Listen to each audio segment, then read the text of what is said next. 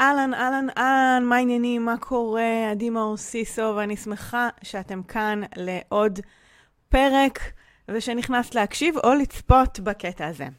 הקטע הזה לקוח מתוך תוכנית הבוקר שלי, תוכנית שהתחלתי בוקר ב7, בתקופת הקורונה, לאור המצב ומתוך רצון לתת ערך בתקופה הזאת, ומצאתי את עצמי ממשיכה וממשיכה וממשיכה, ועלו שם הרבה נושאים חשובים ששמורים לא רק לתקופה ההיא, אלא בכלל להתפתחות שלנו, לצמיחה שלנו, לחוסן, כלים שיכולים לעזור לנו בכל מיני תקופות בחיים, גם עכשיו, גם תמיד. אז אני מקווה שתהני מהקטע הבא. כאמור, הוא לקוח מתוך שידור חי, אז אם אני מקשקשת תוך כדי או עונה למישהי, שתדעי שזו הייתה בעצם אינטראקציה בלייב, וגזרתי ממנה את הקטעים הרלוונטיים, כדי שתוכלי להאזין למיטב התוכן שהעליתי. אז תהני בשידור, ואנחנו נשתמע בסוף. ביי! בוקר טוב, מה העניינים? וואו, איזה בוקר, אני קמתי הפוכה לגמרי.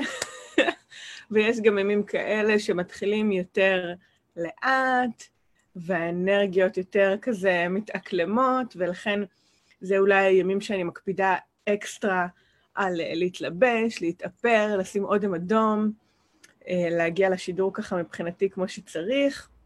אז היום אנחנו נדבר על איך אני יודעת בוודאות שההחלטה שלי נכונה. כל התקופה הזאת אנחנו עוסקות המון בוודאות, כן, לא, איך, מה, מי, מו, אז אנחנו נדבר על זה היום. זה בהשראת כמה שאלות שקיבלתי ביומיים האחרונים בווריאציות שונות, כי בעצם בתקופה האחרונה התחלתי לדבר יותר על מטרות וההתאקלמות בשגרה החדשה, ואיך להתמודד עם זה, ובאמת אנחנו מקבלות לאור זה הרבה החלטות חדשות בחודש מאי, מאז שהחודש התחיל, ועולה שוב העניין של הוודאות, שזה חלק ממה שאנחנו מתמודדות איתו למעשה כל התקופה הזאת, מאז שהתחילה הקורונה, השאלה הכי גדולה שאנחנו מתמודדות איתה היא שאלת הוודאות. מה יהיה? מתי זה ייגמר? איך זה ייגמר? מה יקרה? נכון? כאילו זה לא נגמר. ואז שאנחנו באות לקבל החלטות חדשות עכשיו של איזה מוצר להוציא, או איזה אפיק לבחור, או איזה הרגלים לשנות, או מה לעשות בבית, או איך להגיב ל-1, 2, 3, 4, אנחנו לא ממש בטוחות, אנחנו עדיין טבועות בתוך החוסר ודאות, או חוסר ביטחון, או חוסר ידע לגבי האם זה יעבוד עכשיו במיוחד, האם זה נכון לי, כן, לא, איך יודעים? אז היה חשוב לי להתייחס לזה, ולהגיד שאני דווקא לא רואה בזה כזה פצצה, כאילו הרבה פעמים שאני מדברת על הנושא הזה, אז וואו, איזה נושא, גם אתם הגבתם ככה, נכון? איזה נושא גדול, איזה נושא כבד, ואני דווקא רואה בזה משהו מאוד מאוד קליל, ואני אסביר למה. כי יש לי הבנה מאוד בסיסית לגבי האם אני יודעת שההחלטה נכונה בוודאות, אוקיי? או שתעבוד לי בוודאות, העניין הזה של הוודאות. אז יש לי איזה קו חשיבה מסוים שמוביל אותי בכל החלטה שאני מקבלת, שמקל עליי מאוד את כל הנושא הזה. ואז זה פחות הופך להיות משהו כבד, אוקיי? אז אני אציג את זה קודם, וכמובן אם תרצו לשאול שאלות, לחדד משהו ולהגיד לי, אבל אם זה 1, 2, 3, 4, אבל אם אז תביאו איזה ספציפיות שאתם רוצות לתוך העניין הזה, אני אשמח לענות לכם, אוקיי? אבל הגישה שלי, כדי לעשות לכם סדר, אומרת כזאת. 1, אין ודאות. אין. אם מישהו יכול, או אם מישהו רוצה להגיד לכם, שהוא חותם לכם על ודאות, על זה שזה יקרה 1, 2, 3, 4, שאם תעשו, אז יקרה, הוא שקרן. למה? כי יש כל כך הרבה דברים לא צפויים בעולם הזה, שגם הדבר שלכאורה מרגיש לכם הכי טריוויאלי והכי ודאי, יכול להשתבש. לראיה, קורונה, אוקיי? שעצרה את כל העולם לחודשיים. אז אתם יכולות להתארגן הכי טוב, וזה, כאילו להתייעץ עם כל האנשים, להגיד, אוקיי, זהו, עשיתי את זה הכי ודאי שאפשר, בדקתי את זה 800 מיליון פעם, מכל הכיוונים, דרך כל האנשים, הכנתי, ומשהו לא צפוי בעליל ולא קשור לכלום, השתבש. למה? כי ככה זה החיים. החיים הם שיבוש אחד גדול. האמת, עדי יופה, אני מצטערת, עדי, אם אני כאילו טועה בטייטל שלך, אבל היא עתידונולוגית, כלומר, זאתי שעסוקה בתחזיות בעתיד וטרנדולוגית על טרנדים, באמת, אין לי מושג איך הגיע למקצוע המהמם הזה, שסופה כל כך הרבה דברים, ואחד הדברים המרכזיים שהיא כל הזמן אומרת, זה שהעולם הוא שיבוש אחד גדול, ואנחנו צריכים קודם כל לצאת מנקודת הנחה שאנחנו חיים בשיבוש. וברגע שאנחנו יוצאים מנקודת הנחה שאנחנו חיים בתוך שיבוש, אז מפה הכל נהיה יותר פשוט. כי אנחנו לא נאחזים בתוצאות, אנחנו לא נאחזות בתוך איזשהו משהו ודאי שאנחנו צופות או רוצות שיקרה. שזה מקור התסכולים הכי גדול. אגב, במיוחד למישהי פרפקציוניסטית ושאפתנית, שמתכננת, שעסוקה מאוד בתכנונים שלה, ואומרת, יו, תכננתי לפרטי פרטים, והתכוננתי ועשיתי, וזה לא עבד, ואז זה עוצר אותה, כי התכנון לא קרה כמו שהוא נכתב על הנייר. אבל תכנון לא אמור לקרות אחד לאחד. תכנון זה עזר, זה אמצעי, זה לא המטרה. המטרה היא להגיע לדרך, כמו שדיברתי אתמול על מטרות, ואמרתי שיש הרבה יותר מדרך אחד או נתיב אחד לממש את החלום או הרצון שלנו, אוקיי? אז גם פה אני רוצה לצפות את חוסר הוודאות, את השיבושים, את הדברים שיוצאים מהנתיב וכו'. אז אם אני חוזרת למשפט הראשון, אז אוקיי, אז איך אני יכולה לדעת בוודאות שההחלטה שלי נכונה? אחד, אני לא יכולה לדעת בוודאות. אני כן יכולה לצמצם סיכונים, אוקיי? אני כן יכולה להגדיל את הסיכוי שאני ארגיש שההחלטה שלי יחסית נכונה, או שם אותי על המישור הנכון. וזה מתחלק לשניים. אחד נקרא לזה רגשי יותר, ואחד פרקטי יותר. בפן הרגשי, אני רוצה להיעזר יותר באינטואיציה שלי. לכל אחת מאיתנו, וסליחה לכל הרציונליות פה שהתחלתי עם החלק הרגשי, הוו-וו, הרוחני יותר של הסקאלה, אני מבטיחה שיש גם פרקטיקה, שתכף אני אגיע אליה. ובכל זאת אני אגיד שעם השנים, כמו החושים שלי, התחילו להיות הרבה יותר מחודדים, לגבי כל מיני אינטואיציות. עכשיו, אינטואיציה זה נשמע משהו לפעמים נורא רוחני ובלתי מושג, ואיך אני יודעת בכלל שיש לי אינטואיציה, ואיך אני יכולה להקשיב לאינטואיציה שלי.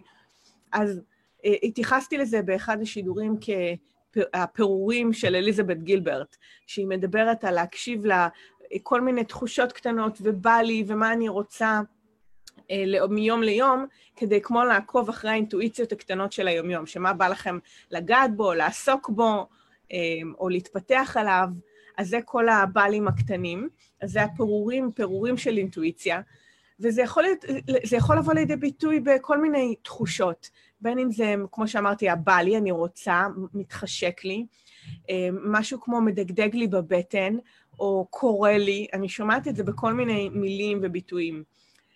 אני מרגישה העניין הזה של משהו קורה לי, באנגלית אני אשמע הרבה אנשים אומרים, it's calling me, I feel pulled, אוקיי? אני מרגישה שמושכים אותי, שקוראים לי, שזה חזק ממני, שיש בי רצון לעשות את זה, שאני נמשכת לשם, שמאוד מאוד בא לי, שזה יושב לי בסיסטם, שזה מרגש אותי. אוקיי, יש הרבה דרכים שהאינטואיציה מתרגמת בחיים שלנו. זה לא, יש לי הערה, לא, זה לא כזה. זה מעין תחושות בטן, לב, ראש, זה הולך לכל מיני מקומות, שברגע שאני יודעת לזהות אותם, אז אני יכולה להיות יותר ערנית לזה בפעם הבאה שזה קורה, ולהתחיל לעקוב אחרי עוד אינטואיציה ועוד אינטואיציה ועוד אינטואיציה. כשאתם נהיות מיומנות בזה, אז זה קורה יותר מהר, ואז אתם יכולות לסמוך יותר על ההחלטה שלכם בעקבות התחושה הזאת, אוקיי? כי זה משהו פנימי שאומר לכם, כן, זה מה שאת צריכה לעשות. כי אחר כך מה שיקרה, זה שהראש ייכנס לפעולה ויגיד, לא, אבל זה יקר, אבל זה מסובך, אבל זה יותר מדי, אבל זה מאמץ. זה המוח הרציונלי, אוקיי? תכף אנחנו נדבר על הרציונלי ומה עושים איתו כדי להגדיל ודאות. אבל קודם כל חשוב לזכור שהרגשי פה מאוד חשוב, ויכול להיות גם מאוד חזק, והוא הראשון שיצוף, אוקיי? ולכן אני כן רוצה להתייחס אליו. אז זה היה לגבי כל מיני פרשנויות של אינטואיציה, ואיך אני יודעת שזה באמת משהו שעולה בי ונותן לי הכוונה. כי יש בנו ידיעה פנימית, חשוב לי לחזק את זה בכן. אתם יודעות, בתכלס, בבטן, אתם יודעות מה נכון לכן. פשוט הראש ששומר עלינו מסכנות, מזהיר, ורוצה להגן, לא, רגע, בוא נראה, ואז הרציונל נכנס לפעולה. אז מה עושים עם הרציונל באמת, אוקיי, עם המוח? כי אם אני רוצה לדעת בוודאות שההחלטה נכונה, או לפחות להגדיל את הסיכויים, אני רוצה לעשות כל מיני דברים פרקטיים שלפחות יגדילו את הסיכויים. כי אני יודעת שאני לא יכולה לגייס 100% ודאות ותוצאות, אני כן יכולה להגדיל את הסיכויים. איך אני עושה את זה למשל בעולם העסקי?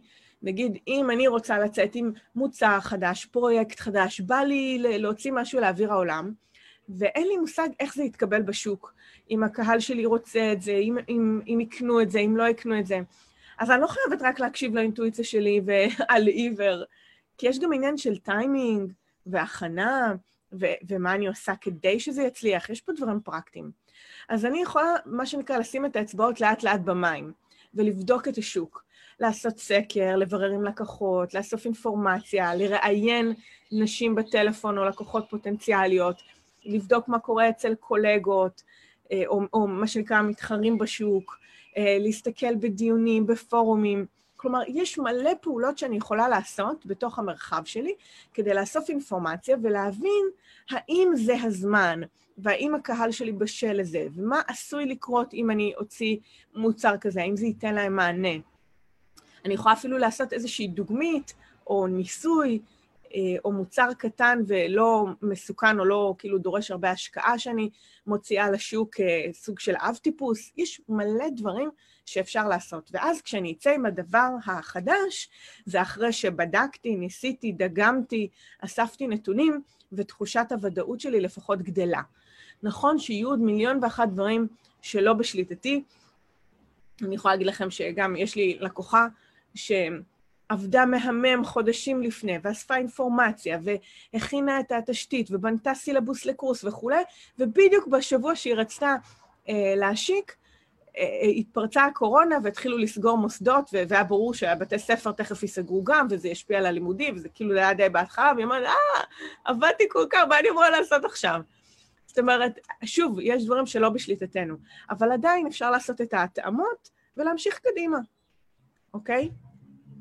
אז אם אני חוזרת להתחלה, ואני אומרת שעבורי זה לא נושא גדול, ואני מתייחסת אליו די בכלילות, זה אחד, אני מזכירה לעצמי שלא משנה מה, שום דבר לא בשליטתי. אני עושה כמיטב יכולתי בכל פרק זמן נתון, ואני מזכירה לעצמי או סומכת על עצמי שלא משנה מה יקרה, אני אוכל להתאים את עצמי, להתגמש, ולהשיג את המטרה שלי בדרך אחרת. הכל פתיר, הכל פציח, אוקיי? זה דבר אחד. דבר שני, זה העובדה שהאינטואיציה שלנו, או איזשהן תחושות פנימיות, מכוונות אותנו כל הזמן. בין אם זה אפילו עם להצטרף לקורס מסוים, אוקיי? פשוט הרבה פעמים שאני עושה השקעה באיזשהו קורס גדול, בדיוק עכשיו הצטרפתי לאיזה משהו שאני מרגישה שזה היה וואחד השקעה מבחינתי, זה כי היה בי קול מאוד חזק שאמר, אני לא יודעת מה יקרה עד הסוף מתוך הדבר הזה, אבל מרגיש לי שאני צריכה להיות שם. מרגיש לי שזה המקום בשבילי. וזה הקול הראשוני שאני רוצה להקשיב לו. אחר כך אני אגבה את זה בפרקטיקה. והפרקטיקה אומרת, אוקיי, בוא נראה מה זה כולל, או מה אני יכולה להפיק מזה, או מה אני צריכה לעשות, איך אני בודקת את השוק, איך אני יכולה להכין את הקרקע כמיטב יכולתי, ויש פה הרבה פעולות שאני יכולה לעשות כדי להתכונן רציונלית, אוקיי? אבל שוב, אלה העקרונות, התשתית חשיבה שלי, שפשוט נותנת לי לסמוך על עצמי בכל החלטה שאני מקבלת. וזו תחושה הרבה יותר נעימה להיות בה. כי יש אנשים שמקבלים איזושהי החלטה, ואז עסוקים כל הזמן בלפקפק בה. של אם זה עבד נכון, אם זה לא עבד נכון, אם זה היה בסדר, אם זה לא היה בסדר, אם אני צריכה לעשות את זה, לא צריכה לעשות את זה, רגל פה, רגל שם. זה לא רק שזה פוגע בהתקדמות שלכם, זה מעייף. זה מעייף ושוחק, ואני רוצה, כאילו, רגע, אם קיבלתם החלטה, שתרוצו עליה. בסדר? נעמתי לכם קצת היום, אבל באתי מוכוונת מטרה עם איזשהו מסר שרציתי להעביר, אז היה חשוב לי ככה להעביר לכם.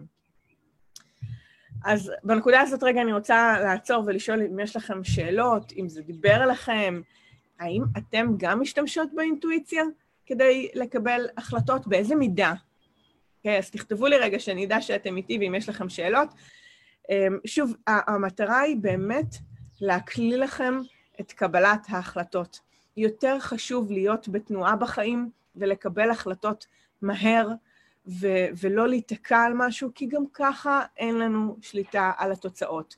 כל מה שאנחנו יכולות לעשות זה להיערך כמיטב יכולתנו, להקשיב לאינטואיציה ולתחושות בטן, ויחד עם זאת גם להכין את הקרקע, לבדוק את השוק, אם זה רלוונטי לפן העסקי, או את הדברים הפרקטיים, או מה יוצא לי מזה. זאת אומרת, הרציונל או המוח, המערכת ההגנה הפנימית שלנו היא לא סתם שם. היא שם כדי שאנחנו לא ניפגע, שלא יקרה לנו משהו וכו'. אוקיי? אז אני כן רוצה להתייחס אליה ולתת לה מענה באותה מידה. אז לא ללכת על עיוור, כי יכול להיות שהאינטואיציה צודקת, אבל זה לא הטיימינג, אוקיי? יכול להיות שגם הטיימינג פה חשוב, ואני רוצה להקשיב לכל קשת הדברים שעולים לי. סבבה? יש לי אינטואיציה שהולכת איתי כבר שנים, אולי בזכות השידור היום מצליח סוף סוף ליצור את הדבר, או ליצור את הדבר. מעולה, אני שמחה, וגם שימי לב איך זה בא לידי ביטוי אצלך, כי הרבה פעמים כשאנחנו כמו מסמנות לנו, איך האינטואיציה אצלנו, לפעמים זה תחושת בטן, או איזה דגדוג, או איזה קול שקורה לנו, אז אפשר להגביר את הווליום על זה, וזה יכול לשרת אותנו יותר, אוקיי? אז זה עוד כיוון. אתי, הכי חשוב מבחינתי מה שאמרת, שיותר חשוב להיות בתנועה מאשר לעשות את הדבר הנכון. והאמת, אני מוסיפה שיש טעויות בדרך. כאילו, אנחנו לא יכולות להימנע מטעויות, רק מטעויות לומדים. ואם אני אהיה במקום, אני לא אלמד ולא אתקדם ולא אצליח לייצר שום מומנטום. ואם אני מקבלת איזושהי החלטה, ואני מתקדמת בדרך, גם אם טעיתי, אז אוקיי, אז אני יודעת שזה לא עבד, ואני אנסה משהו נוסף, ומשהו נוסף, ומשהו נוסף. אז זה אולי אחד הדברים הכי חשובים, על להישאר בתנועה, כן. חנה, אני משתמשת באינטואיציה, אך מהר מאוד, השכל נכנס בתוך ואומר לי, אולי לא נכון, אולי זה יפגע בי באחרים, ספקות. אוקיי, אז בואו אני אחבר לכם את זה, חנה, כי את צודקת, ולכן התייחסתי מאוד ואמרתי שהאינטואיציה קיימת, ואז השכל נכנס לפעולה, וזה משהו שטבעי שקורה לכולנו. זה קורה לנו הרבה גם עם רכישות, שאנחנו רוצות לקנות כל דבר, אפילו בסופר, ובא לנו לקנות משהו, כי רכישה היא בדרך כלל רכישה רגשית קודם כל, בא לנו, זה רגשי. ואז השכל נכנס, רגע, את צריכה את זה? את לא צריכה את זה? למה את צריכה את זה? שזה בסדר, שוב, כי זה מנגנון הגנה. השאלה היא, כמו עם הפחד, שלימדתי אתכם איך לדבר עם הפחד, אז השאלה היא איך אני מדברת עם הספק, או עם המוח הרציונלי שנכנס לפעולה. האם אני מקבלת את כל מה שנאמר כאמת, או כאילו המושכות אצלו? האם הרציונל הוא היחיד שמחזיק במושכות קבלת ההחלטות שלי, או שאני? כי בסוף אני כבן אדם המתכללת של הגוף הזה, של ההחלטות האלה, אני חיה עם ההחלטות האלה, לא רק הרציונל. כי מה שיקרה זה שאם הרציונל שלי כל הזמן יקבל החלטות, אז משהו בחלק האינטואיטיבי שלי, הרגשי שלי, הנשמה שלי, ייפגע. אני ארגיש שחוקה, לא מסופקת, לא שקטה, איזו תחושה של כזה, של אני לא ממומשת, שאין לי ביטוי.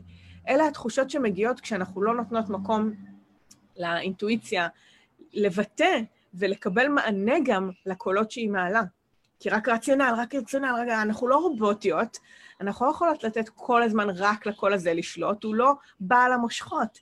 אנחנו בעלות המושכות, אוקיי? אנחנו.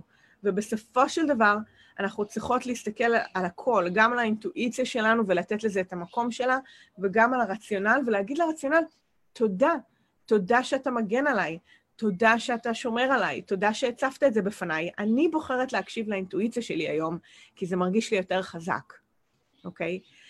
אז אני רוצה כן להתייחס, כי מה שקורה כשאני מתעלמת מאיזשהו צד בי, בין אם זה זה או בין אם זה זה, משהו בי ייפגע, אוקיי? ואני אהיה בחוסר שקט, לכאן או לכאן, אוקיי?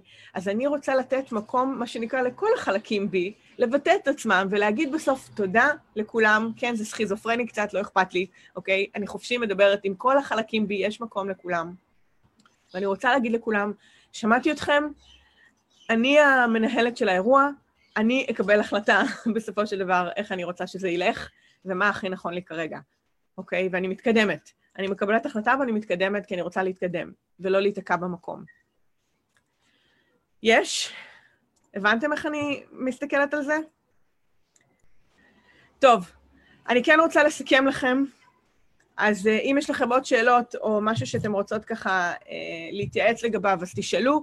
כן, חשוב לי שתסכמו לעצמכם, אוקיי? של מה אהבתם, מה לקחתם, מה דיבר אליכם, עם מה אתם יוצאות מהשיחה שלנו על קבלת החלטות ויצירת ודאות פנימית, או לסמוך על עצמכם בעניין הזה, האיזון שבין הרציונל לאינטואיציה ואיך לשים לב לזה. יפית אומרת, השידור הזה בא לי בדיוק בזמן, מעולה. וחנה, מעולה, תודה, מחזק החלטה שלקחתי, יופי, יופי, אני שמחה לשמוע. אז שרון אומרת, לסמוך על עצמי בעיקר, זה מה שהיא לקחה. אוקיי, מה עוד לקחתם? אני אשמח לשמוע. ובהקשר של חלקים, האמת, זה הזכיר לי איזשהו משפט שרציתי לשתף איתכם, שהוא קשור אולי לנושאים אחרים, לאו דווקא לדעת בוודאות, אוקיי? אבל כן, זה כן קשור לחלקים, והעובדה שיש בי הרבה חלקים, ולפעמים אני נמצאת באיזשהו מאבק פנימי, בין החלקים בי, בין האינטואיציה, לבין השכל, לבין הביקורתית שבי, לבין זאתי היצירתית שרוצה לבטא את עצמה, וכאילו יש לי הרבה חלקים, ומעניין אותי לדעת כמה מכן מרגישות שיש קונפליקט בין חלקים שונים בכן. כלומר, שאתם מוצאות את עצמכן יחסית די הרבה, או לעתים קרובות, עם איזשהו קונפליקט פנימי בין חלקים בתוככן. כלומר, שוב, כמו שאמרתי, בין היצירתית לבין הרציונלית, בין הפרפקציוניסטית לבין זאת שרוצה להתקדם, בין זאת שרוצה להיות בעבודה לזאת לאמא שרוצה להיות בבית. כמה מכן מרגישות באיזשהו קונפליקט פנימי? מיכל אומרת שמה שהיא לקחה זה איזון בין הרציונל לאינטואיציה, מהמם. אז זה גם הכוונה של השידור הזה, תכף אני אגיד עוד איזה מנטרה ככה לסיכום. אבל כן, אני אשמח לשמוע כמה מרגישות את הקונפליקט. הנה, מיכל אומרת, אני מנהלת דיונים בין כל החלקים שלי כל הזמן, הם תמיד לא מסכימים אחד עם השני. עכשיו, היות ואני גם כזאת, אז אני מאוד מבינה את המקום הזה של הקונפליקטים הפנימיים הבלתי נגמרים. אז הנה, כן, אני מרגישה ממש הפכפכה ולא החלטית בגלל זה. אני מרגישה ככה שנים שיש בי חלקים שונים. כן, נכון, דורית, כל יום יש כמה דיונים פנימיים בנושא. תמיד יש קונפליקט וצריך לעשות תיעדוף בין החלקים. אז אני רוצה להציע איזשהו שינוי גישה, ואני לא ארחיב על זה מפאת הזמן, אבל אם יש עניין על קונפליקטים פנימיים, אני אדבר על זה בהרחבה מחר, אוקיי? ראו בזה טיזר למחר. אני כן רוצה לפתוח לכם את הראש, כי זה גם הבסיס ליצירת ודאות בהחלטות. הרי אם אני שלמה בשיח בין החלקים שלי, אז גם יותר קל לי לקבל החלטה ולרוץ קדימה. אבל אם אני כל הזמן מתנגשת, ביני לבין עצמי בפנים, אז גם אם קיבלתי החלטה, אני לא רגועה לגביה, נכון? אז אני רואה שזה עם אישיו, אז אם זה מעניין אתכם שאני ארחיב על פתרון קונפליקטים פנימיים, אז תגידו לי, אני אשמח לדבר על זה מחר.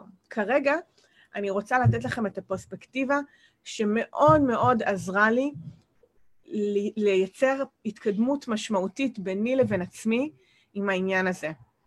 והאמת, זו מנטרה. מנטרה ששמעתי אותה בפעם הראשונה באיזה טיפול גוף נפש כזה שהלכתי אליו, והאמת הלכתי כי נתפס לי הגב, והמטפל הוא גם כזה שמדבר ושואל, זה באמת זה גוף נפש, זה כי נתפס הגב, כי משהו נפשי עבר עליי וכו' וכו'.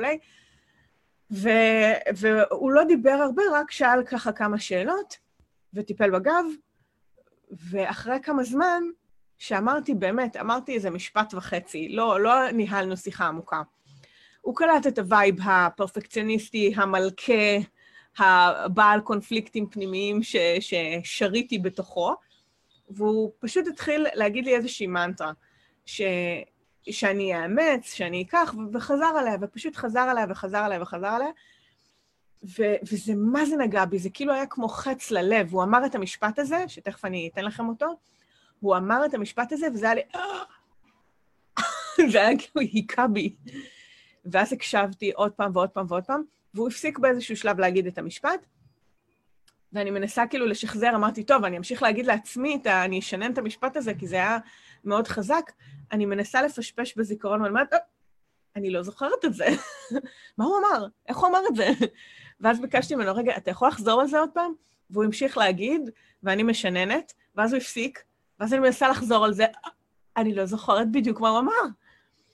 ואני אסביר מחר אולי מה קרה שם, אבל משהו בי ממש חסם לקבל את המידע הזה, את הידיעה הזאת. משהו בי התקשה לעכל את המשפט הזה. ולקח זמן, עוד כמה פעמים, המשכתי להתאמן על זה בבית, הוא כתב לי את זה בוואטסאפ, כדי שאני אוכל לקרוא. זאת אומרת, היה בי משהו שהיה צריך רגע לשחרר את המלחמה הפנימית הזאת, כדי שאני אוכל לעכל את המשפט. ומה שהוא אמר לי, זה, אין בך שום פגם. יש מקום לכל החלקים בך. אין בך שום פגם. יש מקום לכל החלקים בך. אין בי שום פגם. יש מקום לכל החלקים בי. וזה המתנה שאני רוצה לתת לכם היום. אין בכם שום פגם. יש מקום לכל החלקים בכם. וברגע שהפנמתי את הדבר הזה, אז התחלתי לנהל את השיח הפנימי שלי ממקום יותר חומל, שמקבל את כל החלקים, ולאו דווקא במלחמה הזאת, בהתנצחות הבלתי נגמרת. מקום שמייצר טיפה יותר שלווה, ולא עייפות. כי זה מעייף. להיות במלחמה פנימית זה מעייף. אוקיי? אז קחו את המשפט הזה מתנה, הוא לא משפט שלי, משפט משלומי, המטפל האלוף שלי, שהולך איתי בערך מהפעם הראשונה שנפגשתי איתו לפני, לא יודעת, שנתיים, אולי יותר. ותנסו אותי, פשוט תנסו. אין מה לומר, פשוט תנסו. תנסו את המשפט הזה, תראו מה זה עושה לכם, תיקחו אותו כמנטרה, ותראו איך אולי יש יותר חמלה בין החלקים, כדי שלכל אחד יהיה באמת מקום, וקצת פחות מלחמה, אוקיי? אז יקרות, בזאת אני אסכם את השידור שלנו. שוב, אני אשמח לדעת מה אהבתם, מה לקחתם, מה עוד אתם יוצאות מהשידור הזה. אני מקווה שזה היה לכם לערך. אני אשלוף לנו קלף, למרות שכאילו אולי לא בטוחה שצריך, אבל בואו נראה אם יש איזשהו מסר קטן אולי שהקלפים רוצים לחזק לנו ליום הזה, ולוודאות הזאת שאנחנו מחפשות בחיים. ושוב יוצא הקלף הזה של תירוצים, של excuses, שאין תירוצים יותר, שזה הזמן לעשות את העבודה על עצמנו, לעלות שלב, להתקדם, ליישם את הדברים האלה, לקחת את עצמנו צעד אחד קדימה, שזה פשוט מדהים. שוב אני אגיד שהקורס מאמנות מתחיל בתחילת יוני מרחוק, לכל מי שרוצה ללמוד את הדברים האלה יותר לעומק. נזכרתי בזה כי פשוט כל פעם אני אומרת, יואו, איזה מדהים שיש לי את האפשרות ללמד את זה ולהעביר את זה הלאה, ושיש איזה סיסטם, ושהכל בנוי אצלי באיזשהם תבניות שאני יכולה לא רק ללמד בשיעורים האלה, אלא באמת ללמד את מי שעוברת אצלי תהליך מקצועי. אז מי שזה מעניין אותה, פשוט תשלחו לי הודעה אחרי השידור, אני אשמח להעביר לכם את כל הפרטים. הפעם למידה מרחוק. זה אומר שאנחנו נפתח זום ומצלמה, ונעשה את זה מהבית, וזה בעיקר מיועד לכל מי שמחפשת את הלמידה מרחוק, שזה יהיה לנוח שזה יהיה מהבית, או מחול, אוקיי? אז זה שתדעו שזה עומד לקרות. יעל אומרת, הפכת להיות חלק מרוטינת הבוקר שלי, וזה פותח לי את היום בצורה אחרת לגמרי. תודה לך, תודה לכם שהייתם איתי הבוקר. וחנה, תראי, היא אומרת, תגידי את זה עוד פעם. תראו שלפעמים באמת קשה לנו לקלוט את זה, אבל אני לא אגיד את זה עוד פעם, כי אין לי את הקסם עכשיו, אבל אני אכתוב לך את זה אחר כך, בסדר? יקרות, שמחתי להיות איתכם הבוקר, ואנחנו ניפגש שוב מחר ב7. יקרה, ממש שמחה שהייתי איתי פה בפרק, אני מקווה שנהנית, שלקחת ערך ויצאת ככה עם חומר למחשבה. אני כרגיל אשמח לשמוע מה אהבת, מה לקחתי, מה את יוצאת מהפרק הזה באתר. את יכולה להיכנס עכשיו ל-adimaosiso.co.il ותחת הפרק הזה שיעלה גם הוא לאתר להשאיר את התגובה שלך ומה לקחת. כרגיל אני אשמח להפיץ את התכנים האלה לעוד נשים שזקוקות לשמוע את זה. ככה שאם יש חברה, קולגה, בא לך לשלוח את זה בוואטסאפ, לשתף בפייסבוק או כל דבר מהסוג הזה, אנא, עשי זאת. התכנים האלה אחר כך מעדדים בעולם ומגיעים בדיוק לאוזניים הנכונות.